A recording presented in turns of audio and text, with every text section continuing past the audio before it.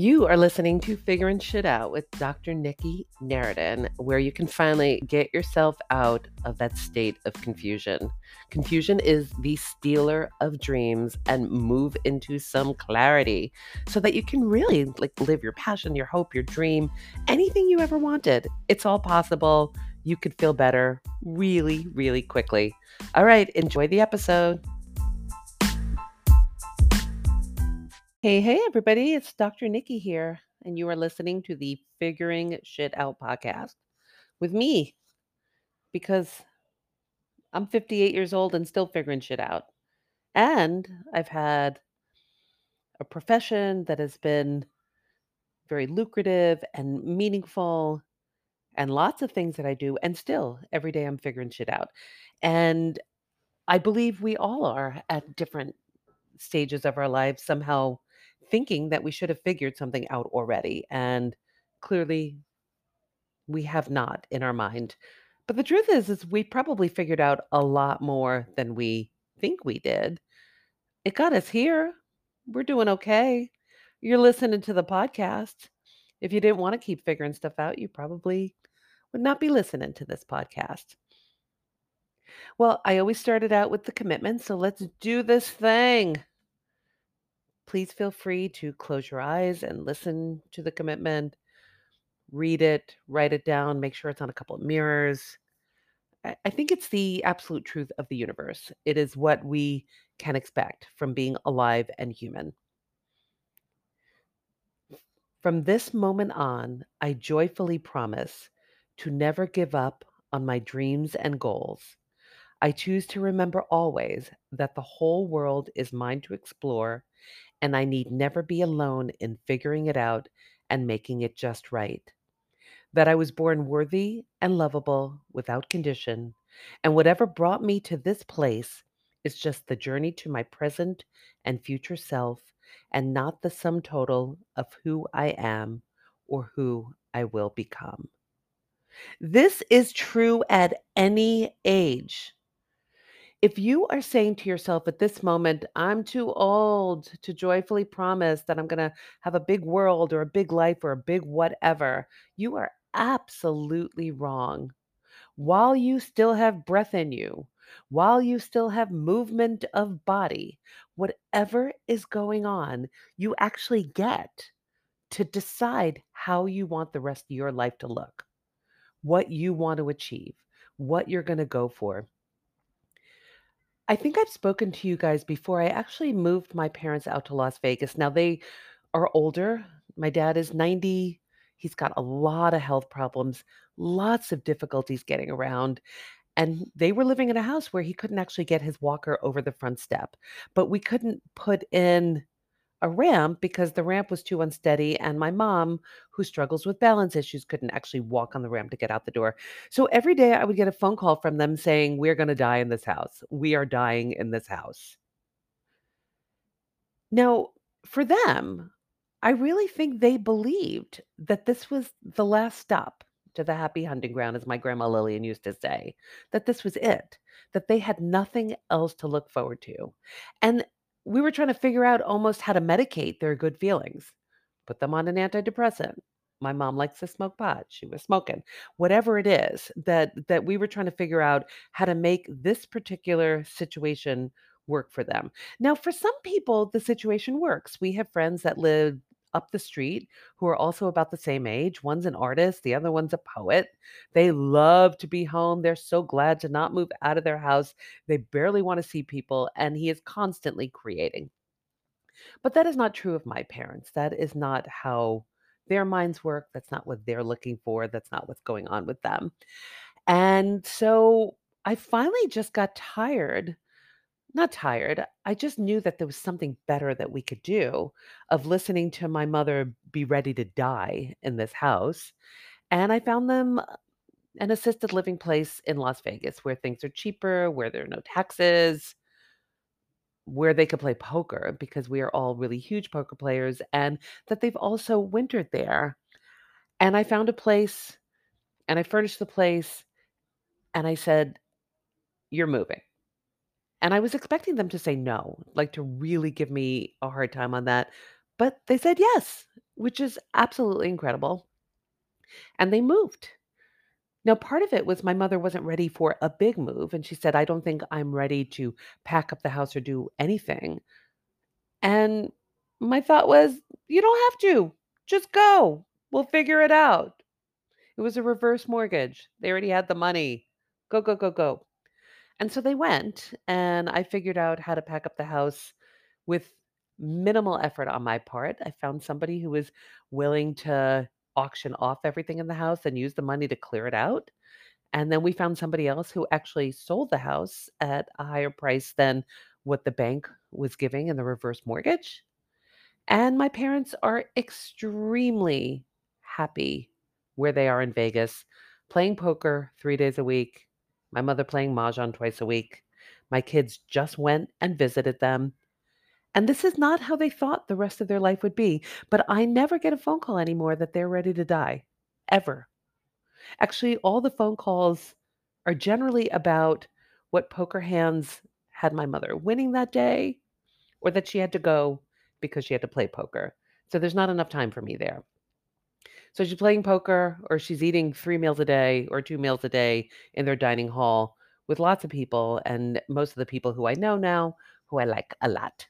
So this is pretty fantastic. So if my 90-year-old parents can actually figure out how to have another part of their lives and live and truly live, then I know we can all do this. Because again, if you're listening to this, then you're basically on your way. You're almost there.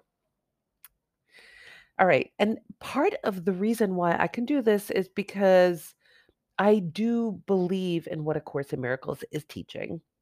And I'm going through that with you. A Course in Miracles basically has you know that whatever is going on in your brain, whatever your thoughts and beliefs are generally an amalgam, a comprehensive way in which we were raised by our families of origin, the kind of oppression society somehow puts upon us, the effects of capitalism, the effects of racism, the effects of sexism, the effects of whatever historical trauma there is that we all somehow have epigenetics and, you know, ways in which we're constantly reliving whatever the difficult past was, that this, even though it feels so intense and so real, is not a full picture of the story.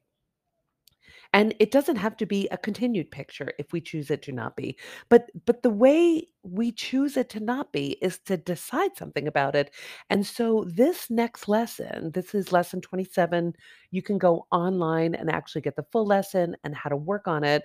But this lesson, I think, really starts going deeper into the idea that you want to see things related to your life differently than it's already been.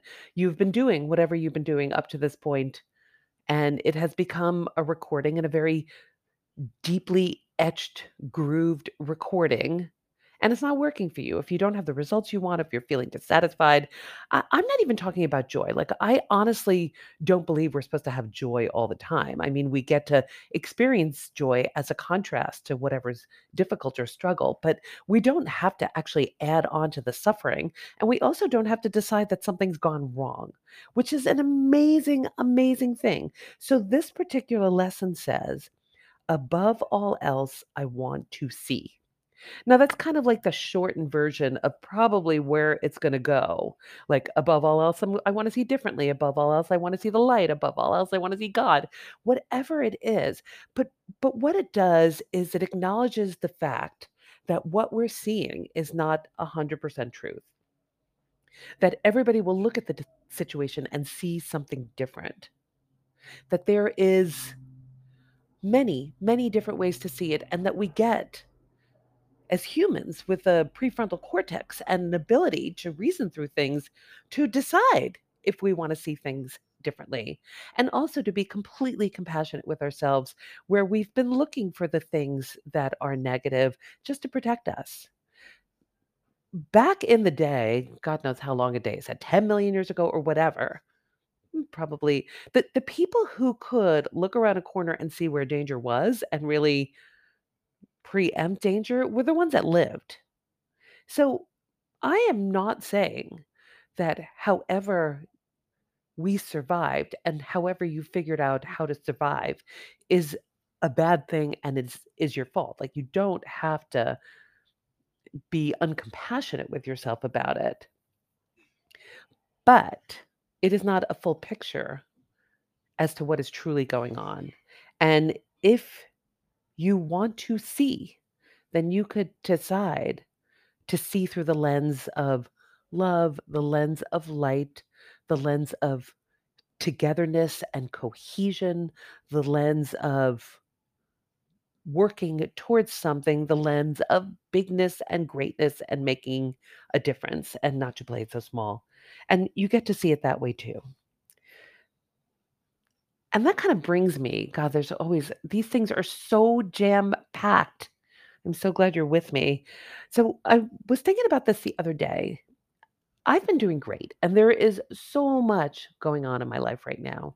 I'm working in remote Alaska. I go back and forth, so tons and tons of travel. I'm in the process of getting a divorce, which so many people have so many feelings about, and I have my own feelings about it. And there's so many things. People have died, people have moved. It could be anything. It could be everything. But I generally feel good and I feel like things are going well. And I went to a coaching session and they said, "Well, what do you want to coach on?" And I'm like, "Well, things are pretty good."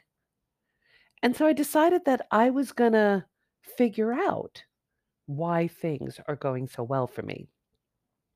Because if all of a sudden you think things are going well for you, but you have no idea how you created that feeling and you are blaming it on luck, a lucky rabbit's foot, you just tripped over it, something good happened, then it could be fleeting and go away as quickly as it came. So I think it is just important to actually know why things are going well versus when things are not going well. And I love that. So I have Dr. Nikki's how many steps? One, two, three, four, five. 5 steps to understanding why things are going well so that you can continue to make things go well for yourself. Now, that doesn't mean that you're happy. It just means that you can tell that you're actually okay. And that's what we're going for. I am not going for constant joy, constant happiness, that I need something to be happening in order for me to feel okay. And if I'm not feeling joy and happiness and those particular feelings, that I'm not deciding that something has gone seriously wrong. So when I thought about this for a long time, these are the things that I came up with. Now, you're going to come up with your own list, but I want you to really dig deep.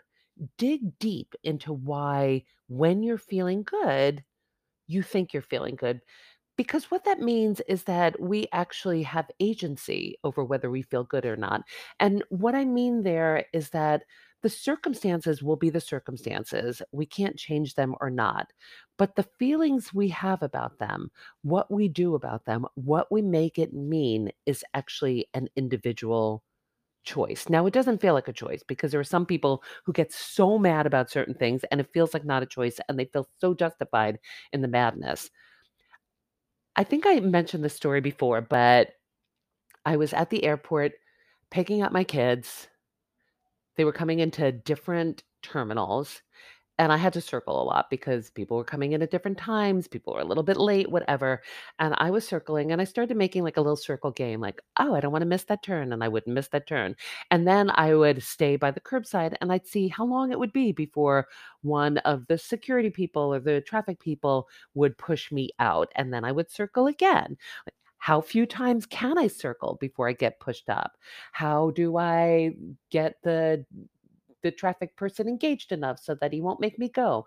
Are there any excuses that I could say, like, I have to go to the bathroom so badly? Or I even used one, I said that my daughter was a first time traveler, which is such a lie.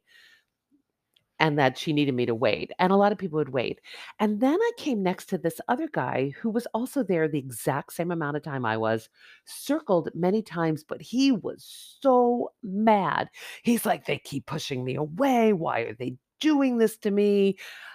I'm waiting for people. It's no big deal if I hang out here. I got into a fight with that traffic cop and I got into a fight with that traffic cop and I got 2 tickets." So in the process, he was really mad. He got into a fight with 2 traffic cops and he owed 90 bucks, which really sucked. Now, he traveled around the airport as many times as I did, and I got into no fights. I was playing a little game with myself and I owed no money. No, I'm not saying that one is better than the other, but clearly my experience is different of the same situation. So you get to choose which one you want. And that's a very comforting thought that the circumstance is really not that important in deciding how you're going to deal with something because every circumstance is different, even with death, with all kinds of things. Anyway, so these are the 5 ways in which I figured out why things are going well, and then how to make them go well again. Because what you're doing is you're looking to not leave it so much to chance, but rather replicate kind of the internal work that you might do in order to make something go well for your own life. Number one, I never question my value as a human, that no matter what happens or what I do, I still think that my self worth is there, that I am a good human deserving of love. And I do that in a lot of ways. I high five myself in the mirror. Mel Robbins put out a book called The High Five Habit that I've been doing for quite a few years now. But every morning in the mirror, I remind myself of the things that I love about myself. I see the things that I love about myself. I try not to look at the bags under my eye or the gray in my hair, but rather that I can see, or I like my lips, or my skin looks great. Like, I have no idea. But I'm always really directing the focus towards things that are good as opposed to things that are bad. I do a lot of tapping. I tap for self love. I love that. I just am keeping reminding myself that I am a child of this universe.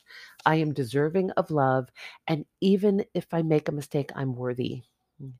I do a lot of empathy with my younger self. I remember that I was always good, that I was always trying the best I could. I didn't have the support that I needed back then. The adults that were taking care of me weren't thinking about me as well as they could have, and that was not my fault. Now, step number 2 is often because I do think badly about myself, and it's generally related to something in early childhood. I will go back to wherever that young child is having a hard time with my present day self, my confident older self, and other people around me. And I will go back and I'll remind her that she is good, that she is able, that it's not her fault, and that everything will be okay. Now, I know that a lot of people don't like to go back and visit their younger version of themselves, but everything we're feeling today is some throwback to that particular thing that happened. Something that happened in junior high, something that happened at home, some way we felt disrespected. It's all there. But you get to go back and just remind that young one that they were okay. Step number 3 is I handle and allow for feelings. When emotions arise, I try to observe them from an outside perspective. I take note of their characteristics, color, shape, physical sensations like temperature or location in the body. I allow those feelings to happen without judgment. And then the second part of that, it's important to keep in mind that experiencing emotions doesn't necessarily mean that something's gone wrong. So even when you're feeling bad, if you're feeling guilty, if you're feeling sad, nothing has gone wrong. The third part of that is that keep in mind that your emotions are connected to your thoughts over which you have some level of control. And that's so great to have that level of control. Step number 4, kind of related to that third part of step number 3, that thoughts are fleeting, that they're malleable, that even when things feel like they're going bad, if something is wrong, it could change in a moment. So find a better feeling or a latter thought. Know what your thoughts are. Do that thought download that I've spoken about before, meaning you're writing down your thoughts constantly on don't even watch over them. Just decide that it's okay, whatever you think. And then step number 5, have fun with your thinking. Your brain will offer up things that are so confusing at times, that seem negative at times, that seem really strange. Don't judge them. Instead of getting upset, be curious. Be curious about the thoughts that your brain is offering. Remember that these thoughts will come and they'll go. But being hard on ourselves will often make the suffering worse. So, what we're trying to do is just to have the thoughts, be compassionate with ourselves, look at them, and not create more suffering by being mean to ourselves and beating ourselves up. And the other part of that, the fun with our thinking, is find the silver lining in whatever's going on. Find whatever's amusing about it. All right, those are the 5 thoughts. You guys got this.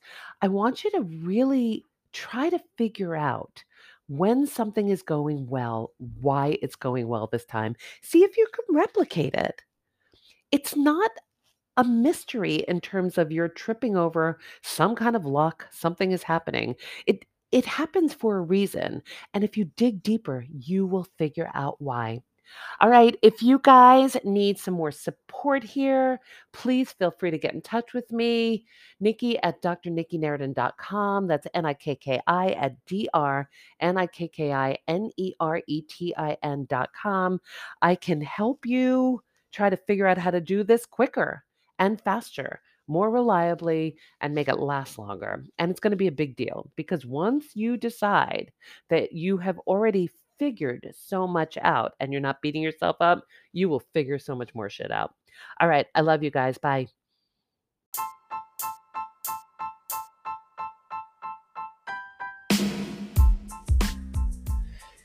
Hey, everybody. If you want to work with me and really figure shit out, get unstuck and off the emotional roller coaster and heading towards your passion, and I know you can, get in contact with me and let's work together. It'll be worth it for the life of your dreams. Okay, you can get in touch with me at Nikki at drnikkineretin.com. That's Nikki at drnikkineretin.com. Take care. Love you guys.